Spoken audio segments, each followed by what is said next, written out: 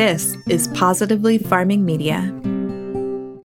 Welcome to We Drink and We Farm Things. This is the farm comedy podcast that is an adult happy hour for the farming community. We drink adult beverages, talk about the ups and downs of farming things, and give zero clucks about not having the perfect farm life. We keep it real with you and share the mistakes we've made and what we've learned so you can feel less alone in this farm thing. We drink things, we farm things, we drink and farm things. Oh, hey there. Welcome to We Drink and We Farm Things. I am one of the co-hosts of this great podcast, Bev Ross. My co-host, Sam, is currently on maternity leave, and she's actually just made her announcement that baby Jameson was born. So there will be a link in the show notes to her announcement in case you missed it, so that you can go check it out and send her some well wishes and tell her how adorable he is, because he is just so adorable. All right.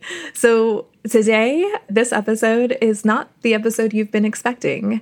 I decided to simplify this episode and split it into two because I wanted to get the episodes out to you faster. So the name of the game the rest of this quarter is figuring out how I can make the podcast process as simple as possible so that the episodes can start coming out in a timely manner like you guys deserve and are expecting. And I love doing this podcast. So I'm doing it for me as well so that I don't feel guilty or pressure when I'm not recording and producing the things that I want to. So it's something for both of us. That's just a little bit of housekeeping and behind the scenes of this podcast. So if you've been wondering why the format keeps jumping around, that is why, and you'll probably keep seeing it jump around just a little bit until I settle into a really good process. So our drink peeps this episode are our friends Elizabeth Steves and Jenny Beck, and they are at Steel02 over on the Instagram and Beck's Boots to Roots over on the Instagram. So cheers, ladies. All right, so I already told you that this episode is not the episode you've been expecting, but it is a story about a farming first. Next week's episode is where the community farming firsts will be. So please send those in if you have a community farming first that you want to share. And if you don't, that's totally fine, but you will hear those stories next week on the podcast. So there is still a little bit of time to send some in if you haven't yet, because I haven't put that episode together, but it's happening soon. So this story is something that's really special to me because, like I mentioned, it is a farming first for me. And on the surface, the story feels like it's a story about rescuing a calf. But through the process of really working through it and processing the results of the actions I took and everything that has happened since then, I realized that it's a story that's about so much more. So I'm hoping that it's something that you can relate to. And if you do, I'd love to hear from you over in my DMs on Instagram. You can send me a DM at Drink and Farm, or you can DM me over on at Ross Roost Farm. I love to talk about these types of things with you and connect with you over them, so don't be shy. Send me a message. I'd love to chat. It was around 5 p.m. on a hot and sticky Friday afternoon in late June. I was sitting at my desk, squinting my eyes at the 3 bright monitors in front of me through half-full cups of water and coffee so old that the milk was starting to curdle. I was really behind at work, and I had been feeling really pressured to get caught up. And if I had to pinpoint when I started feeling behind, I would say that it was around 2017 after my family and I were in a car accident that all of us were in the car together, which was a little traumatizing in its own right. But long story short, an intoxicated driver went left of center.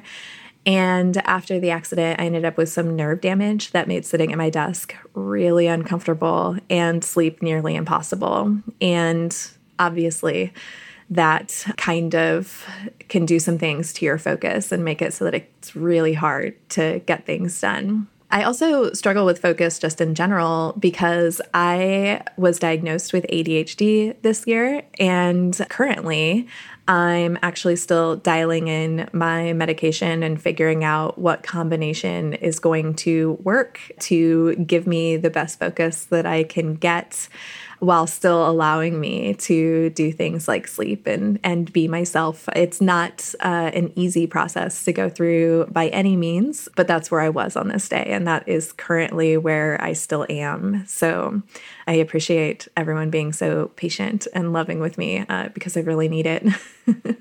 So I keep my phone on silent, and I do that all the time. It protects my focus. Like I mentioned, I tend to struggle with it. And that day, my phone was on silent, and I saw the screen light up. There was a phone call coming through, and I have social anxiety. I don't like phone calls, so I really prefer not to answer them. It was a local number, but I let it go to voicemail just so that I can figure out what it is before I had to respond to it, or maybe it was something I didn't need to respond to. But then they called again and sent a text message. And I was like, okay, there must be something really important happening. I've got to look at what this is. So I read the text, and it says, "Do you know who the farmer on Route 50 is with the cows along the creek?" I called the number back. I don't know who the farmer is, but I live in a really small community, and I know exactly what cows and what creek they are talking about. And so I'd like to help if at all possible. But I've been burned out as of late, like really burned out. And so I've been learning how to draw boundaries for myself and also, boundaries for other people to help protect my own mental health. And I decide that in this moment, I'm actually going to just point them in the direction of someone else that can help because I don't feel like it's me. I'm burnt out, and that's it, which is a really hard thing to admit, especially when your default is to say yes to help and you really enjoy doing that.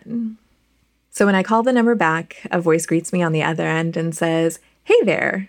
While I was tubing, we found a calf that was stuck along the creek, and there's no answer at the door at the farm that we think this calf is from.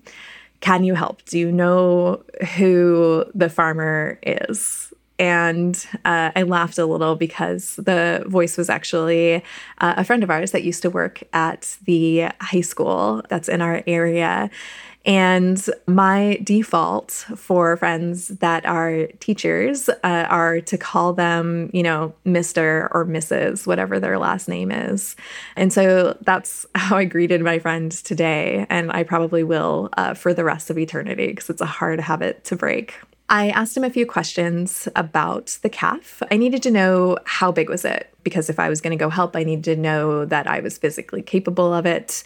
I also wanted to make sure that we weren't going to get hurt because cows can be pretty big and they might have horns, or, there might be other issues in the area that could make this kind of a dangerous undertaking. And I wanted to make sure that this was something that wasn't going to be that. So he describes the calf to me, tells me all about how it's stuck. And I'm like, you know what? Why don't you go ahead and just send me a picture of it? And he sends the picture through text message. I take one look at it and I'm like, all right, I got to go do something to help this calf. It was a tiny calf, not very big, couldn't be more than a few weeks old, maybe a month or two, but he was laying down and he was wedged underneath a tree root. So his body and his legs were under a tree root that was growing on the bank. The bank was sloped and it looked like he had kind of just fell into it. Like it was an envelope that was the perfect size for him to slide in, but he couldn't slide all the way through. So he had been wedged.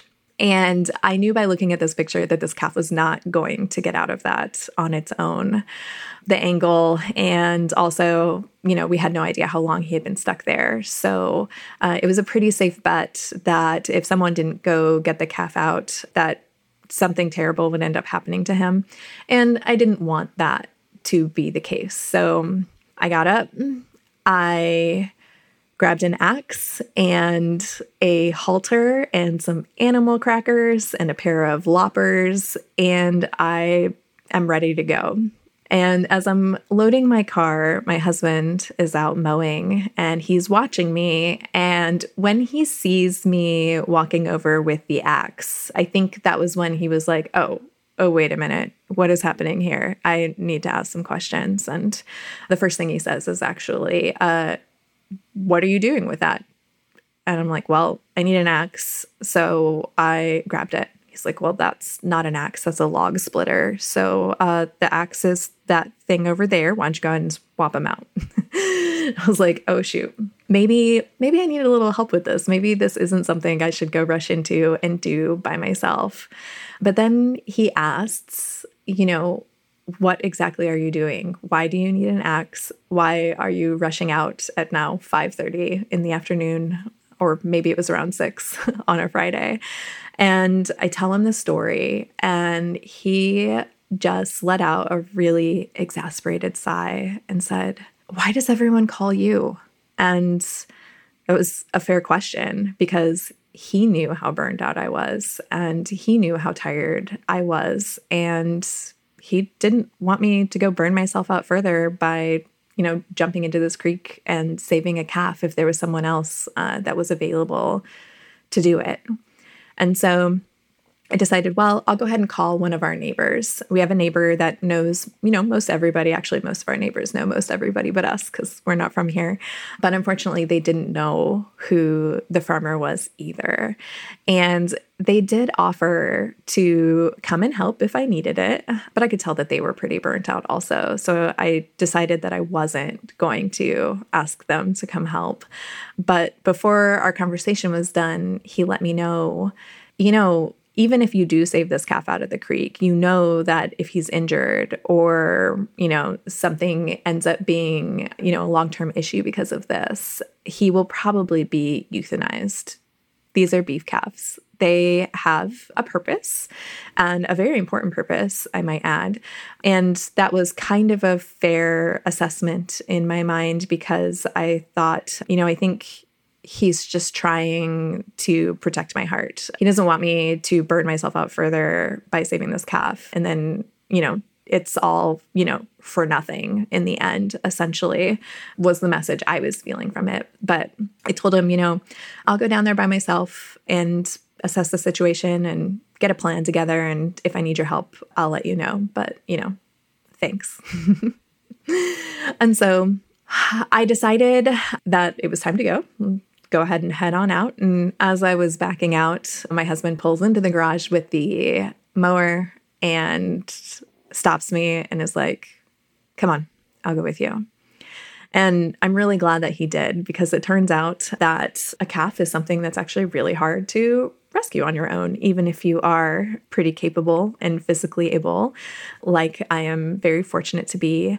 And they're heavy, they're big, but I didn't want to stress him out further because obviously he hadn't really wanted me to go in the first place. But I said, okay, I would like some help. It'll be nice to have a second set of eyes and a second brain here on this. My brain is burnt out, and sometimes making decisions can be really hard when you're burnt out. And on the way to this farm, our friends had sent us a pin on a map to tell us where to park and how to find them. He starts grilling me about all the details. And I realized in that moment that I don't actually have any of the details. All I really have is that they were tubing, which tells me they don't have any equipment or probably even shoes on them. So they don't have anything to do this themselves. And I know that it's a calf that's stuck, and I know approximately where it's at. And that's it. no other details. I have nothing else to go by. And I think that makes my husband just a tad nervous. I think he wanted to know more about what we were walking into, and that's totally fair. Typically, my anxiety prevents me from walking into those kinds of situations, but when I can feel and see that there's something that really needs to be done, I'm usually able to push those things out. So I just tell him, we're just going to go look at it and go figure it out. It'll be fine. So we get to the farm where we believe this calf is from, and sure enough, there is nobody home. There is a gate on the pasture, and it's kind of a long hike back to the creek to where the calf is. So at that moment, we decide to put together a plan B. So I'm going to go to the calf with the tools and get to work. My husband is going to go drive around to the neighbors to see if we can figure out who owns the farm and the calf so that we can maybe get a hold of them. And then we will figure it out from there. And there was a gate there that wasn't locked that we could actually walk through. And so my friends led me to where the calf was by walking across the big pasture that's part of this farmer's property. And as we're walking and I'm carrying the axe, and it is now an axe this time, not a log splitter, and all of these, tools and things, I realize what I must look like walking across this pasture. I mean, to anyone from the outside that didn't know what was going on, it kind of looked like I was going in there to steal or hurt a cow. And it made me really nervous that maybe somebody was home and watching, and that we were getting ready to have a bunch of trouble come rain down on us, which would have been fair because I can see how that would make somebody else really nervous. But in my heart, I knew that I had a good intention for it. So I was like, well, I will cross that bridge when I come to it. We got to the calf, and it turns out that the calf was down a pretty steep bank. We had to do some climbing. It involved swinging on branches and a little bit of jumping. And I was like, I am not going to be able to get out of here, but oh well, I will figure that out. It's time to go cut a calf out.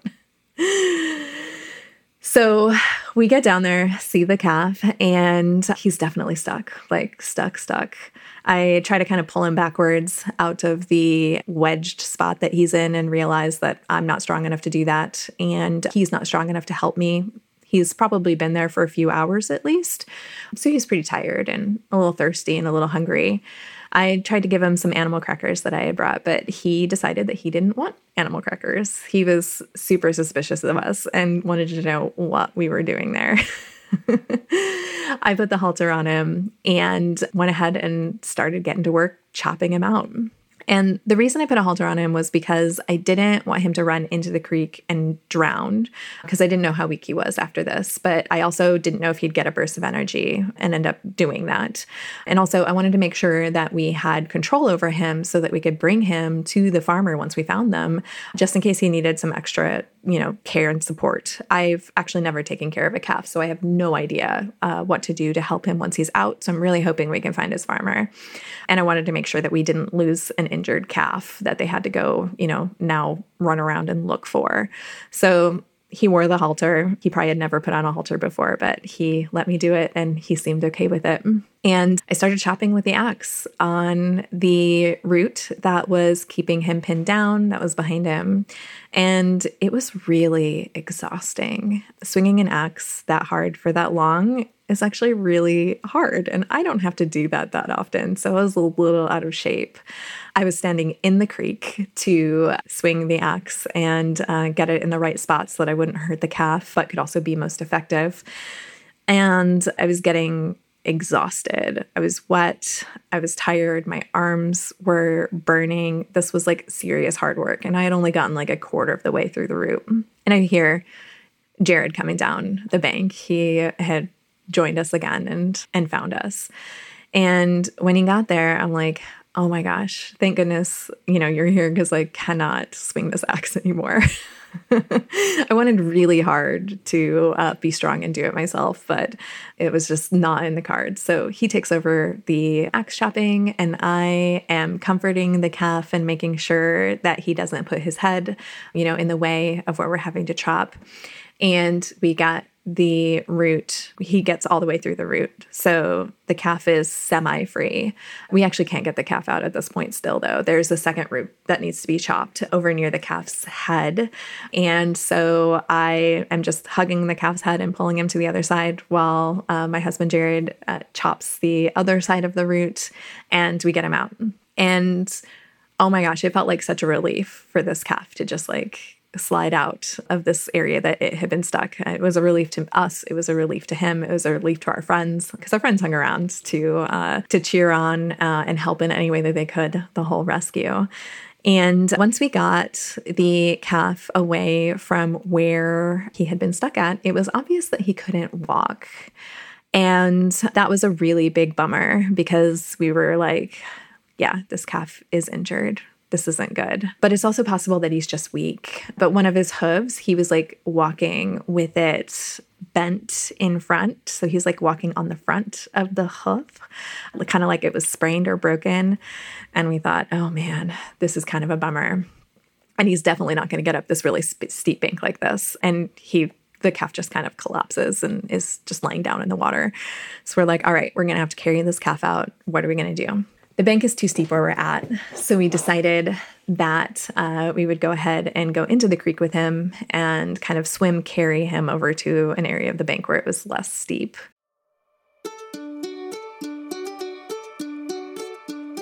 One of the things that makes this podcast so special is our listeners' stories, your stories. And to make sharing your story easy, you can leave it on our voicemail at 401-426-FARM, which is 401-426-3276.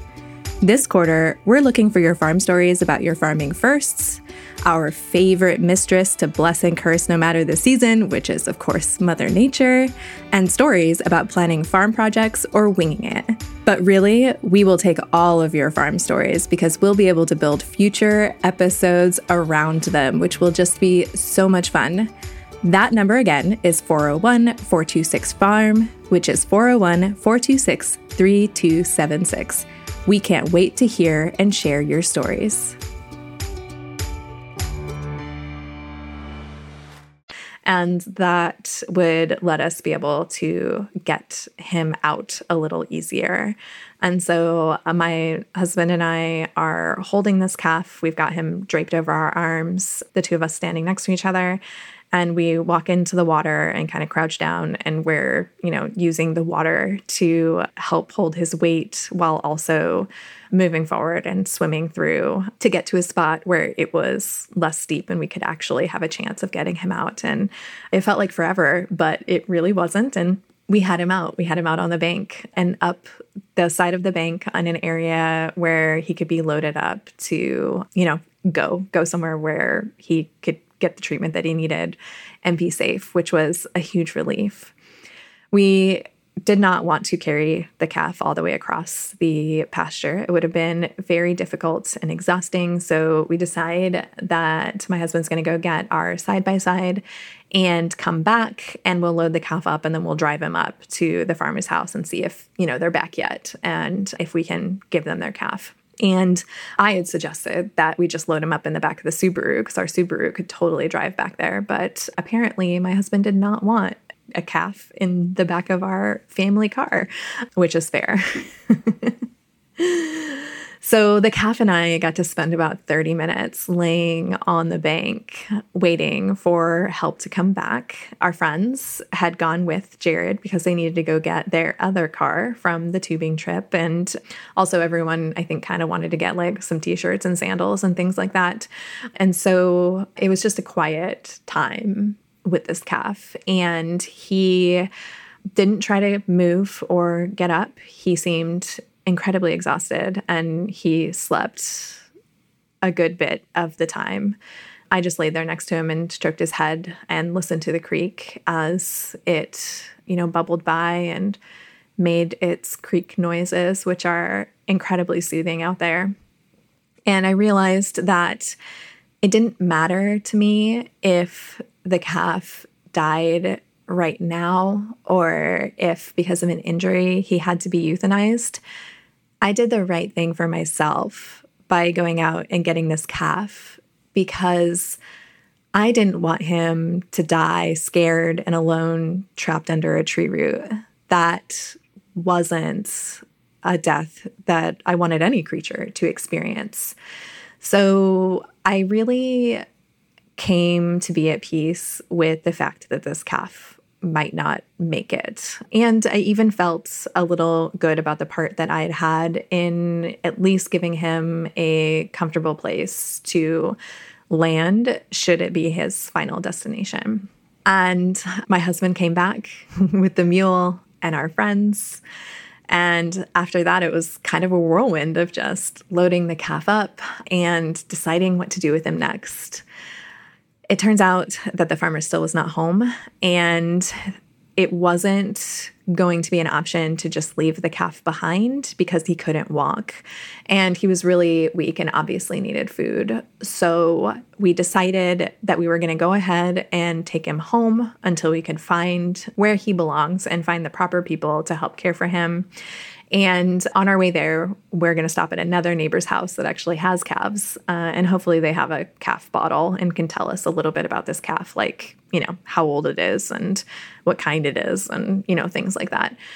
And so we drive off this farmer's farm I'm in the back of the side-by-side with the cat draped across my lap.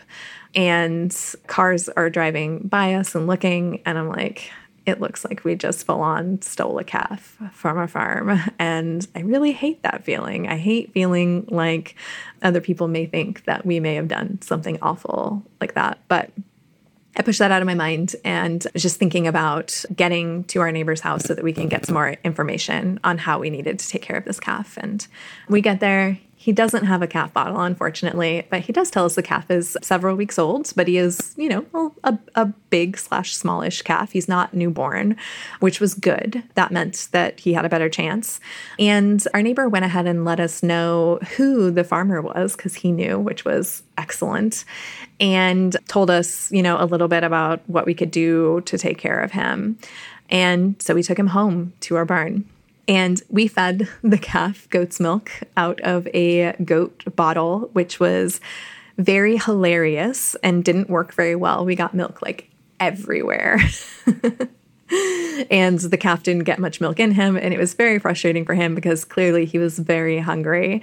And we're like, oh, shoot, we just do not have the tools to take care of a calf, but we're doing our best. And after we got some food in him and we got him settled into the barn, my husband called the farmer to let them know what had happened and that we had their calf and to ask them, what they would like us to do next. And it turns out that this farmer was actually on vacation. It was the first trip they had taken in years.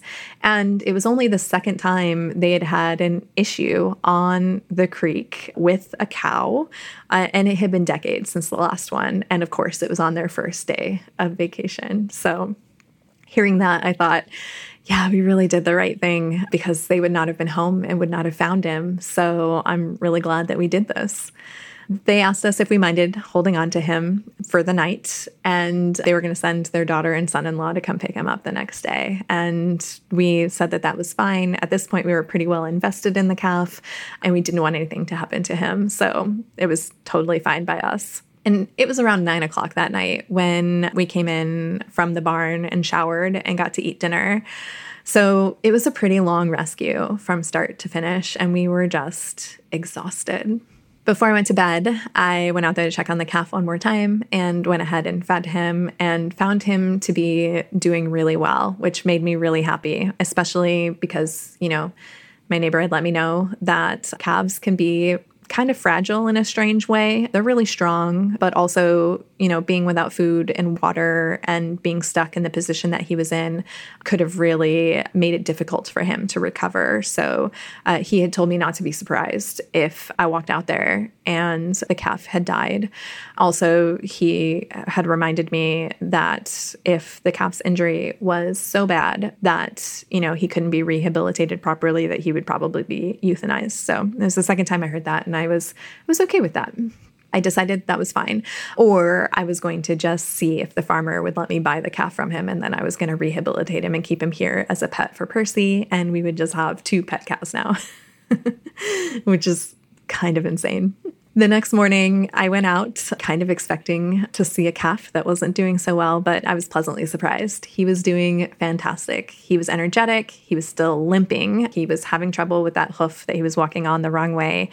And I went ahead and found a different solution for feeding him. I used a goat nipple again, but I put it on a 1-liter bottle so that he could get more milk at a time. And that seemed to work much better and made him much happier. So I was feeling good. His ride arrived just a couple hours after that, and I took them out there and told them the story of what had happened.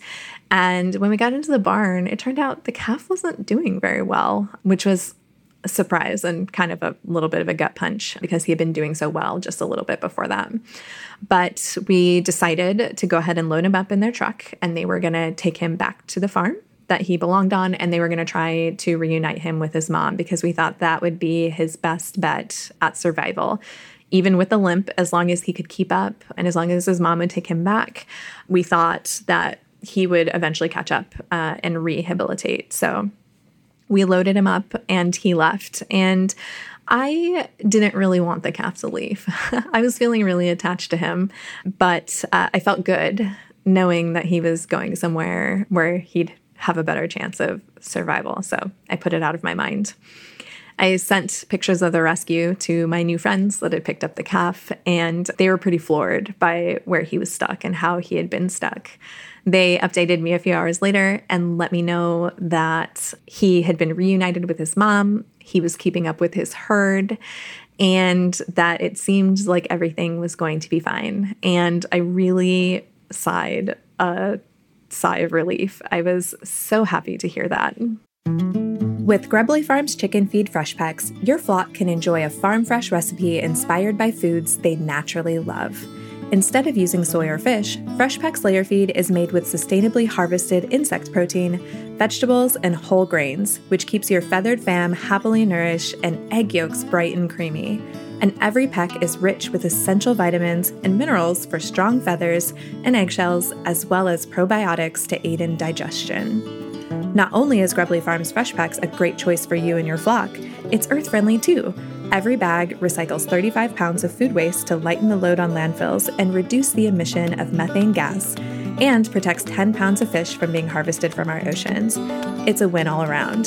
Save 25% off your first order of Grubbly Farms Fresh Packs and everything else they offer by using code DRINKANDFARM25 at grubblyfarms.com. Grubbly Farms, a superfood for pets and a superhero for our planet. A few weeks later, my new friends sent me a text with a picture of the calf to let me know that he was still doing fantastic. They have named the calf Russell, and he was being bottle fed, so it looks as though they did eventually have to pull him from his mom and raise him separately, but he looked good and healthy and big. And at that time, I had no idea how badly I really needed to know what happened to that calf and how I needed to know, what the result had been, because I had been so burnt out and was continuing to push myself really hard. I was really reaching the point of full burnout. And I had thought that this story of rescuing the calf was about, always doing what you can to help and always saying yes, to helping, because that's what good people do. But I had also been feeling guilty because of how horrible I had just been, feeling. And without knowing what happened to the calf, I had started kind of telling myself a story that I had burned myself even more for nothing. And that was starting to be just a little upsetting too. But it turns out that what I really learned from this was that the advice about drawing boundaries and, protecting yourself and your mental health when you're starting to feel burnt out can kind of feel broad. A lot of the advice says, to say no to anything that's not critical, cut out all of the extra things in your life that are adding stress and not joy.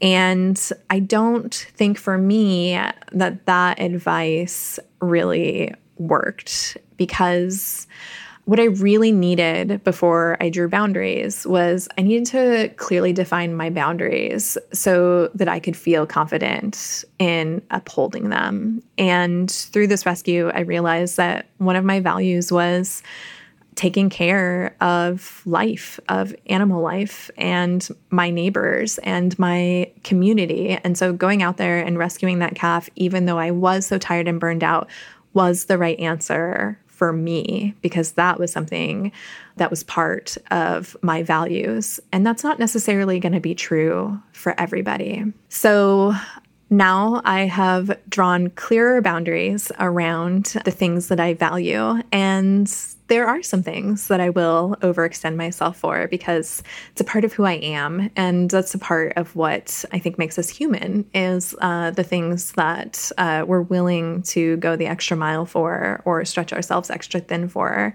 And that's going to be different for everyone. And I feel confident in upholding my boundaries because I know exactly where to draw them based on the way that I have set up my values. So I'm no longer feeling like I may have let a boundary slip. And so now I'm feeling guilty because I'm not doing a good job upholding them.